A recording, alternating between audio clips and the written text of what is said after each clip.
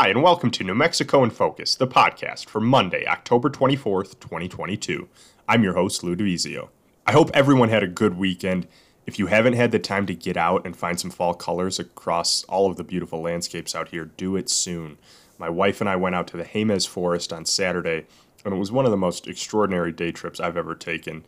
The color along the Jemez River off of NM4 was absolutely gorgeous. We made it up to Fenton Lake, too, and just sat and looked out at the water and the wildlife. We saw at least 4 blue birds that we think are Steller's jays in the trees next to the lake. And we saw an osprey flying over the water looking for some food. It dove in a few times, didn't have any luck. But my point is, don't miss out on all our state has to offer, especially this time of year. I'm also excited because on this episode of the podcast, we air our first interviews in a series of candidate conversations leading up to the 2022 election. This past Friday night at 7 o'clock, we debuted 2 conversations with the leading candidates for Navajo Nation president. We'll hear from the current president, Jonathan Nez, and challenger, Dr. Boo Nygren, coming up in less than 5 minutes right here on the podcast. But for now, let's get right to the headlines impacting New Mexicans.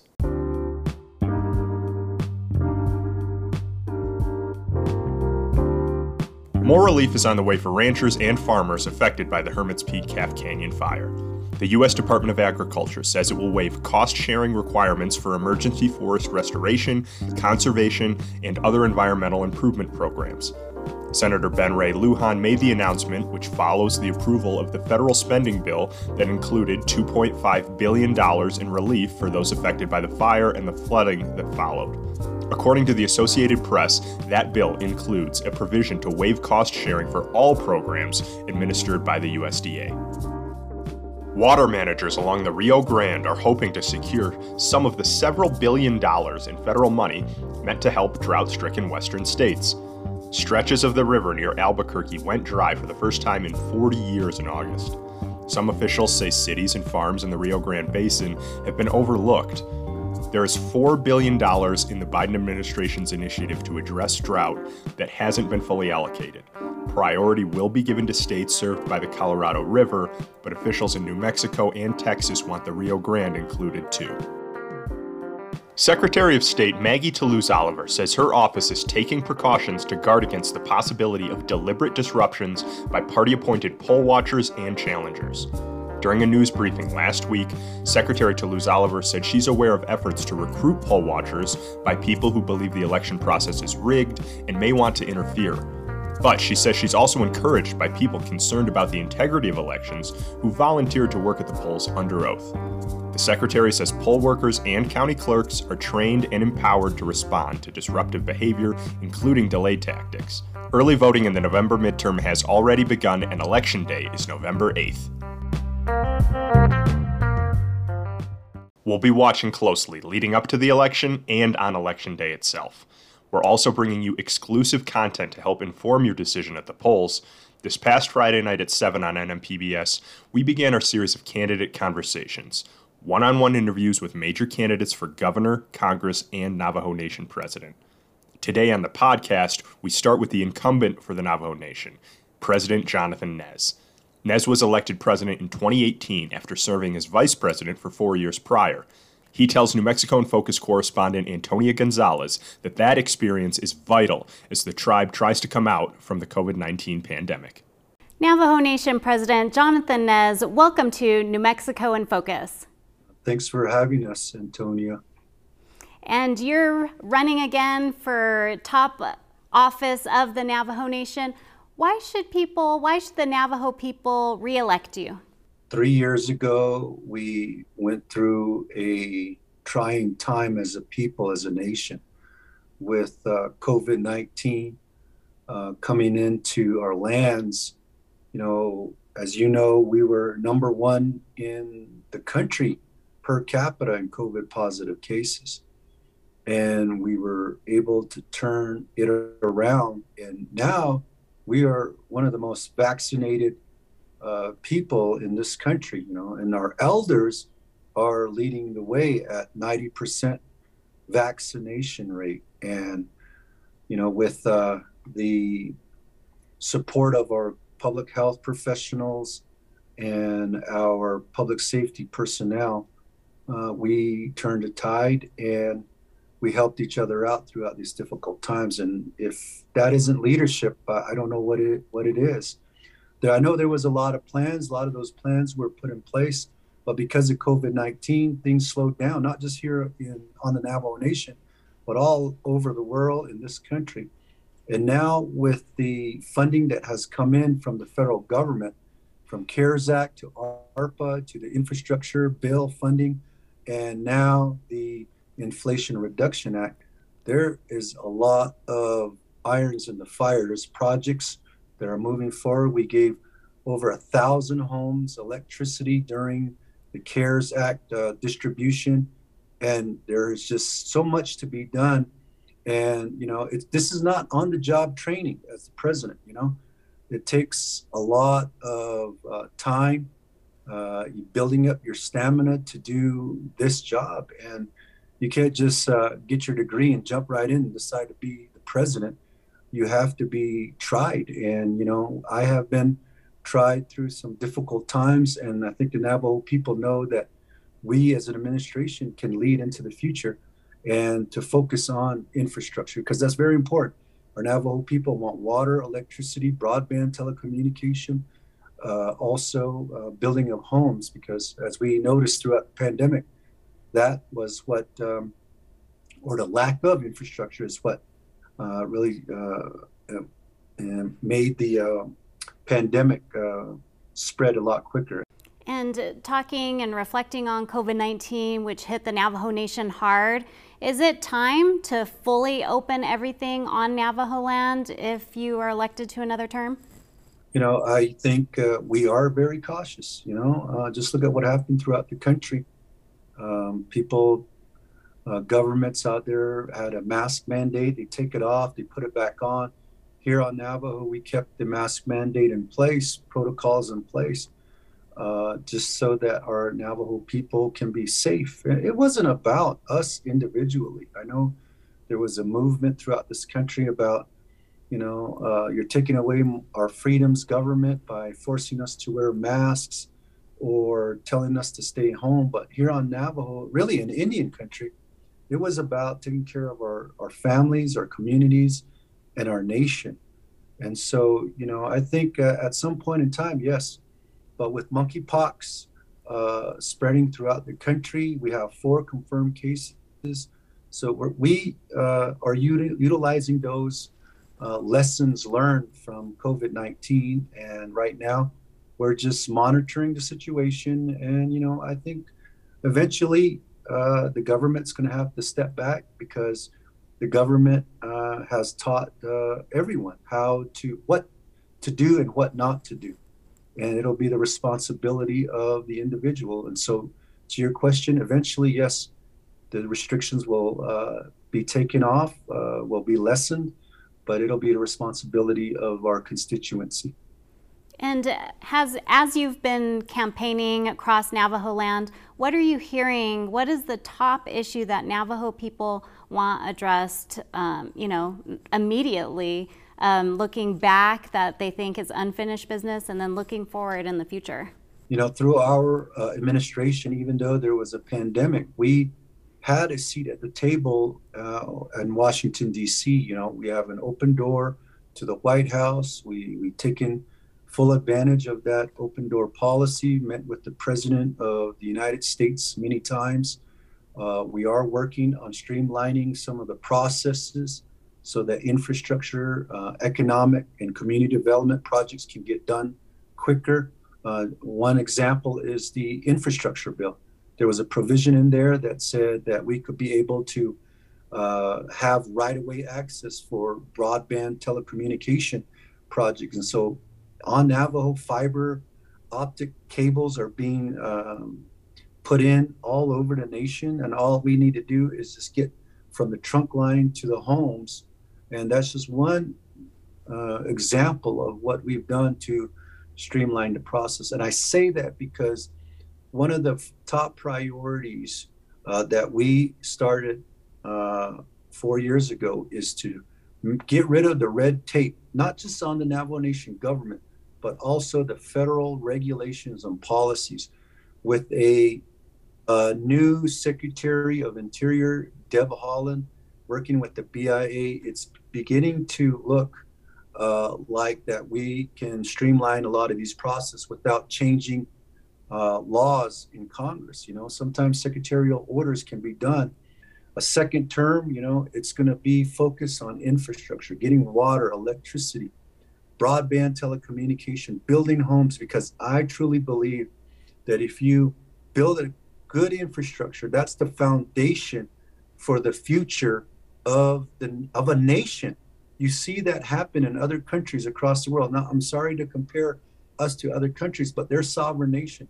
You have European nations that put a lot of focus on infrastructure about 20, 30, 40 years ago, and look at their economy today is booming.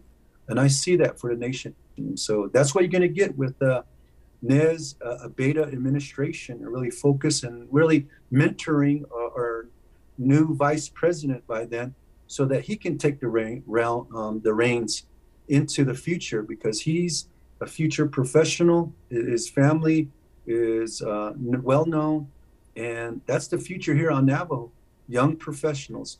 And I appreciate Chad Abeyta saying yes to the vice president position, because it's not about just these next 4 years. It's about beyond that. And my wife and I prayed about it, and we said, you know what, even though if we get termed out, because we're only allowed 2 terms, we also need to look toward the future for our children and our grandchildren.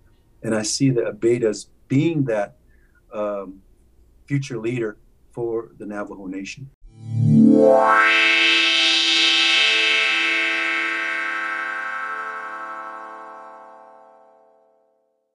Thank you to Navajo Nation President Jonathan Nez for giving us his time. Of course, COVID-19 has been a major issue on the minds of tribal leadership around New Mexico and the U.S., but Navajo Nation presidential challenger Dr. Boo Nygren says now is the time to open back up. Correspondent Antonia Gonzalez asks him what's at stake and why voters should consider his leadership in November. Dr. Boo Nygren, welcome to New Mexico in Focus. Hello, Yate, to all the listeners and people watching on TV. Tell me a little bit about yourself. Who is Boo Nygren? Boo Nygren is born and raised on the Navajo Nation. I grew up on the reservation. My mom had me when she was 15 years old. I'm half Navajo, half South Vietnamese people. And I've never met my dad. I've never met anybody on my dad's side, but I do get the name Boo from him. And then my last name is a little interesting because it's actually not Vietnamese. My mom did her best to spell out a Vietnamese last name, and she came up with Nygren. And that's who I am. I grew up here with no running water, no electricity. I lost my mom to alcoholism about 2 years ago, and I grew up just in poverty, just like a lot of Navajo people currently still live like that. So I feel like I'm a candidate that truly understands the everyday struggles of being on Navajo. And I really want to give hope to the next generation and the current generation, because I feel like I've done what my mom told me to do growing up. Was I have a 9th grade education. Your grandmother's never gone to school. We have no money. We live on food stamps and welfare. The only way you can make something of yourself is to go off and get an education, get good work experience, establish your career, establish a family, and be a good person. That's the best way to help yourself and your community. I felt like I've done that. I have a bachelor's of construction management from the School of Engineering at Arizona State. I have a master's of business administration from Arizona State. I have a doctorate in education and organizational change and leadership from the University of Southern California. I've worked off the Navajo Nation as a manager for about 8 years in the construction field, and then 3 years back home, and then before resigning from Navajo Engineering and Construction Authority as the Chief Commercial Officer.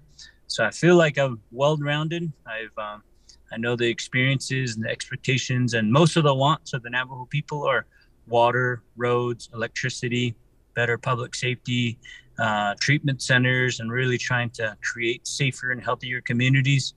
And that's something that I want to get back to as a Navajo Nation president. And my hope is that the Navajo people will vote for someone like me who truly understands the struggle, whether it's living in poverty or understands as a professional trying to move home and establish yourself, or just trying to figure out how do we prepare ourselves for the everybody's leaving the Navajo Nation. I think through the 2020 census, you can see that more Navajo people live off the reservation than they do on the Navajo Nation.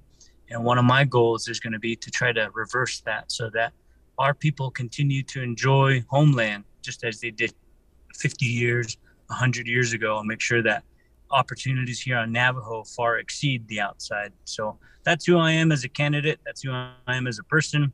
And I also have a running mate who's Rochelle Montoya. She's from Torreon, New Mexico.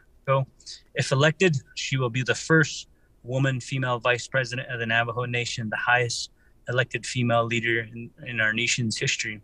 So I think that this ticket represents a lot. It represents a new direction. And the Navajo Nation was hit hard by COVID-19. What is the state, in your opinion, right now of the Navajo Nation? I think the Navajo Nation is ready to reopen and ready to embrace, because living here during the pandemic, a lot of us had to go to town. A lot of us had to go into the border towns to go buy the things that we needed to do. I felt like even after the vaccines were introduced last year, a lot of our people were full-fledged into getting the vaccines, getting boosters, and then every community around us reopened with the plan. But on the Navajo Nation, we've continued to stifle our communities, scare our people. And since I made my announcement on April 4th, being the first person announced for president, I said it's about time we reopen 100%, because there's a lot of Navajos that are vendors, that are craftsmen, quilters, to Navajo business owners, to even the government within itself. Some of its enterprises are really suffering. And it's really bad because we're just increasing poverty. We're making it difficult for our people to fend for themselves. And as president, one of the things I've always said was, I am anti-poverty. I will do whatever it takes so our people have an opportunity, because just growing up in a household where there's not enough money for anything, not enough money for laundry, not enough money for gas, I understand that if someone has an opportunity to work and make something for themselves and help their community and their family, because a paycheck on Navajo is just not a paycheck for an individual. A paycheck on Navajo is a paycheck for basically the whole family, whether it's your grandmas, your grandparents, or your relatives, your siblings. A lot of those monies are shared, and that's what's important to me. And I feel like that's what is the state of the Navajo Nation now, is we're ready. As you can see, the flea markets, I'm at a flea market right now, and everybody's out and about shopping and being among each other. It's just that we haven't fully embraced that. So as president, I don't want to be a reactive president. I really want to be a proactive president that really is thinking, because you are the leader. As a leader, you should be the trendsetter. You should be the one really forecasting what's coming next. And I felt like the Navajo Nation, we did a good job of getting boosters and staying away from ourselves, but we just haven't come out of it. You had mentioned your running mate. We know that Navajo women are an important part in Navajo culture, Navajo way of life. So how did you come about picking a woman? And like you said, if elected, there's never been a Navajo woman serving in the top office. And I think that was another decision I made, because I had a lot of people say that was going to be the worst decision, that's going to tank your campaign. But personally, I felt like there's a lot of young Navajo women down from 1 year old to people in their mid 40s, their 50s, that they feel like there should be representation in the president's office, because growing up, there's so many single moms that play both roles. Why not have that representation in the president's office? And I didn't want to say that I decided to go with a male running mate because of the risk of losing the campaign. My campaign is in Navajo. The theme is Yedes Kandensakes, which means thinking for the future. If I weren't thinking for the future, then I would have made a decision based on politics. But what I did was, you know what, let's set the bar and let's represent change and let's represent progress by selecting a woman running mate who also represents everyday Navajo people, because she's had her challenges in life. She's had her ups and downs with working, taking on positions. And then as far as a mother, as far as a single mother, as far as losing her own child, things like that, I really wanted somebody that people could relate to. And I felt like that was important. She's got a bachelor's degree from UNM, and to me, that's good enough. Her husband is a an Army veteran, and he's disabled as well. He has health issues, and across Navajo land, we always talk about our veterans and their health needs and things like that. Because I really wanted real representation, because I didn't want to have a facade of what looks good. Because for far too long, the everyday Navajo people are being forgotten. Thank you to both Navajo Nation presidential candidates for speaking with us. New Mexico in Focus candidate conversations continue this Friday at 7 o'clock on NMPBS. That's when correspondent Gwyneth Dolan sits down with each of the two major candidates for Congressional District 3. That's Teresa Leger-Fernandez and Alexis Martinez-Johnson. For now, I'm going to turn things over to Gene Grant and the Line Opinion panel for the week. They're going to talk about another big race for New Mexico Attorney General. Our panelists this week are former New Mexico State Senator Dee Dee Feldman, Merritt Allen of Vox Optima Public Relations, and UNM law professor Serge Martinez. Now, a growing emphasis on crime and public safety has pushed this race up the priority list for a lot of New Mexicans. One big issue that's factoring in is the state's pretrial detention process. Democrat Raul Torres has supported legislation that would create a rebuttal presumption, quote unquote. We'll talk about what that means in a second, against release. That essentially means the defendant would have to prove they aren't a danger in order to be released before trial. In Merritt, that's been a big sticking point here for a long time. And now Republican challenger Jeremy Gay says that ignores the basic American principle of innocent until proven guilty. He puts the blame on DAs for failing to file the proper paperwork in some cases. Merritt, do you find it interesting that the Democrat is pushing the hard-nosed law and order approach here? Or is that the only room he's got to run in at this point? Well, and as a Republican married to a Democrat criminal defense attorney, rebuttable presumption is a hotbed issue in my household. And what rebuttable presumption does is, in certain cases of a violent offender or a repeat offender, it gives the judge discretion to put the burden of proof on the defense to make the case why an individual shouldn't be subject to pretrial confinement. And that's a challenge in New Mexico because our public defenders' offices are understaffed and under-resourced, and putting more work on them as a challenge. And I think it's interesting. I support the rebuttable presumption legislation myself, although I understand the challenges, because I feel, particularly in Bernalillo County, the district attorney's office wasn't particularly competent or successful at just kind of basic administrative tasks. And so I do find it interesting that you have the Republican taking the side of defendants saying, oh, come on, prosecution, just do your job. Right. And it can be said from a criminal defense perspective, the prosecutors do have the deck stacked in their favor. And this is not, this is just one more tool in their favor and more burden on the defense, who already has so many burdens upon it, trying to make the case for their clients. So no, it's incredibly interesting that you've got the Democrat being tough on crime and the Republican advocating for defendants here. But you know, the Democrat primary looked like two Republicans running for office. That's a good point. That last point there is kind of fascinating, actually. Senator, I want to stay in this rebuttable presumption with you for a quick second here. There was a recent study by researchers from the University of New Mexico and the Santa Fe Institute that found that rebuttable presumption would have a small effect on violent crime rates and would result in many people being jailed unnecessarily.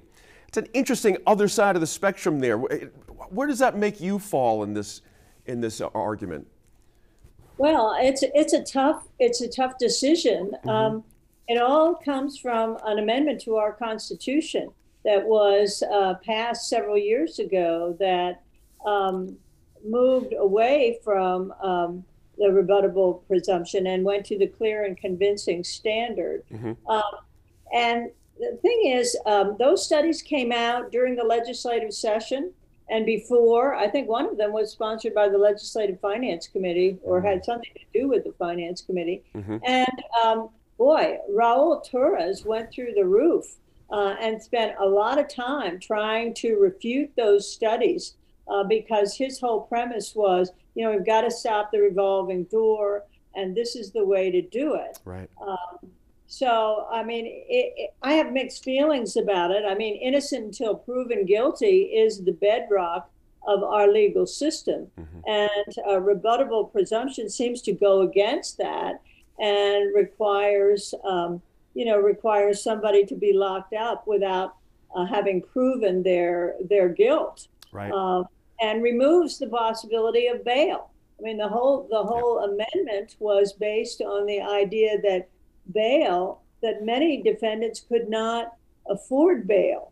So it was unfair to lock them up. So it's a tough one, but I agree with Merritt. This is very interesting. That's the Democrat that comes down tough on crime, and the Republican who says that, the DAs just have to file the paperwork properly. That's essentially what he's saying.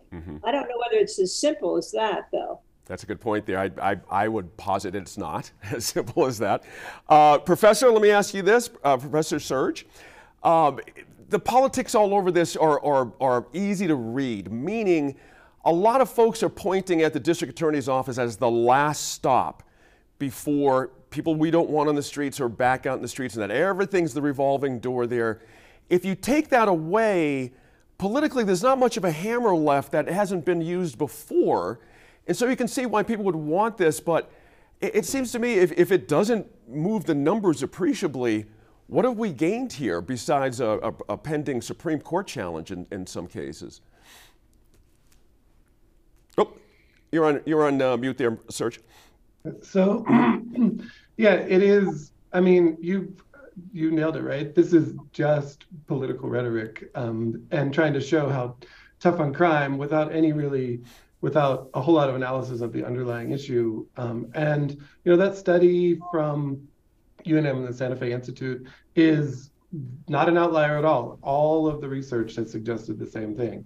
You'd get very little benefit in terms of preventing anyone from going out and being charged with more crimes while on release. And you get a huge negative effect of locking people up for who were never going to,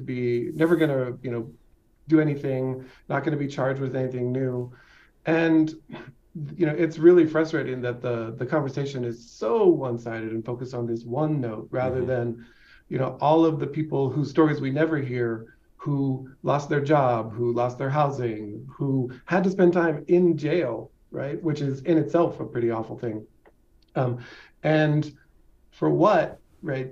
This is not an evidence-based conversation. It's purely rhetorical, and the rhetoric, it gets so heated that it's easy, as often is the case, to lose sight of the underlying, the actual rights and values that we cling to in this country of innocent till proven guilty, of freedom from being punitive, being punished before you're actually convicted of a crime. Right. And it's extremely frustrating to watch this play out without any reference to the underlying actual data, findings, studies. And the rebuttals, I've heard the accusations, this is a flawed study because it doesn't feel right to me. Well, that's, the people who are saying that are smarter than that, but they can get away with it. Interesting points there. The lack of depth of the discussion. Can I add something to that too? And that is the whole question of whether this emphasis on crime fighting is really a red herring for an attorney general. A lot of folks feel that the attorney general's job is not crime fighting. That's the DA's job and the police's job. But the DA has much more of an administrative function representing the state when it comes to water law, also fighting corruption and enforcing the Governmental Conduct Act. And those are not as politically sexy as the crime issue, but those are really the bread and butter of attorney generals rather than fighting crime. I appreciate that distinction. That's actually a very key point you make there. Merritt, interesting. I'm going to ask you a question there with the context being New Mexico has elected 3 Republican AGs in 110 years. But Mr. Gay, Jeremy Gay, recently released a poll from that conservative group Signal showing him statistically tied with Mr. Torres. No other polling shows him any closer than 10 points. Should Mr. Torres be in this fight, so to speak, in the last few weeks? I mean, should he be just cruising around this idea? I mean, he's in a fairly safe position here. Well, that's certainly the history favors a Democrat, and it's true that attorney general's races are political races, not who's the best lawyer, but who's the best politician. Right. And we saw in the primary that Raul Torres is a politician, and if we looked at his record as a district attorney, he's definitely a better politician than he is a prosecutor. So.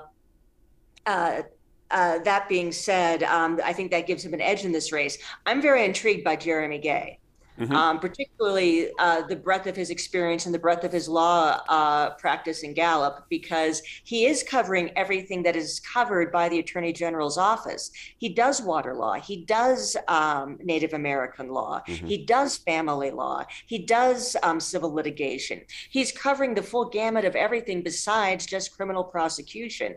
To Dee Dee's point, really the things that an attorney general has to cover, not just criminal law. So I really like Jeremy Gay as a candidate. I think it's very bold to come out in your 30s and run for AG the first time out. Is 33 too young for this position?